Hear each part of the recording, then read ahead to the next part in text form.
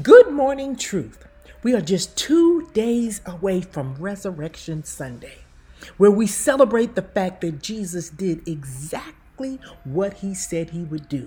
He rose from the dead with all power in his hand. As we approach the celebration of the resurrection, I thought it only befitting that we collaborate all the promises of Jesus Christ as outlined in New Testament scripture. Collectively, we declare them as the last will and testament of Jesus the Christ. If any of you have ever been included in someone's will, it is an honor, as is evidence that the person loved you enough to look after you beyond their death. And Jesus, although he knew there was no grave that could hold him, he still included us in his last will and testament. And when he rose, our inheritance remained intact. On this day, I read to you the last will and testament of our Lord and Savior, Jesus Christ.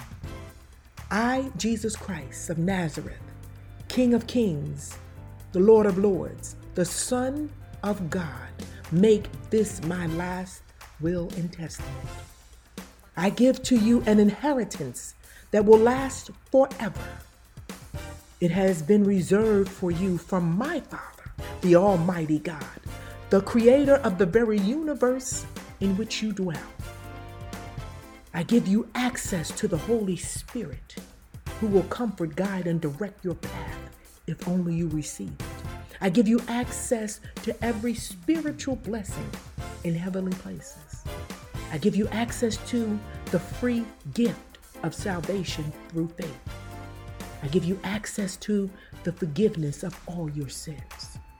I give you access to the peace that passes all understanding. I give you access to joy, unspeakable joy, and full of glory. I crown you with access to loving kindness and mercy. I give you access to blessings that will exceed anything you could ask or think. I give you access to wisdom. I clothe you in strength and honor. I give you ultimate access to the greatest gift you'll ever know, my love.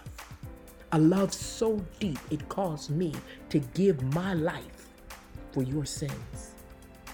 In addition to all these blessings, I give you access to a mansion where you can live out eternity.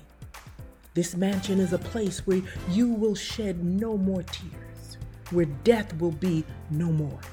Sorrow will not exist, no more pain, no evil, for the throne of God will be there, and the greatest of all, you will see my face. I also give you access to a treasure worth more than silver and gold, the sacred scriptures, which is filled with undeniable wisdom and unchanging principles and standards on how to use the riches of your inheritance. All these blessings are yours for the taking when you believe that I am the Son of the living God, and when you receive me as Savior and Lord. I beseech you all to spread the gospel, share what I accomplished on earth, share what I have done in your life to all. And in all you do, be intentional about loving God our Father with all of your heart. Obey his commands. For with obedience comes wisdom, and with wisdom comes the ability to walk in dominion. Don't mourn my death, for I was born to be the ultimate sacrifice so you could live abundantly on earth and in eternity. So celebrate and make me proud. All my love, Jesus the Christ. The angels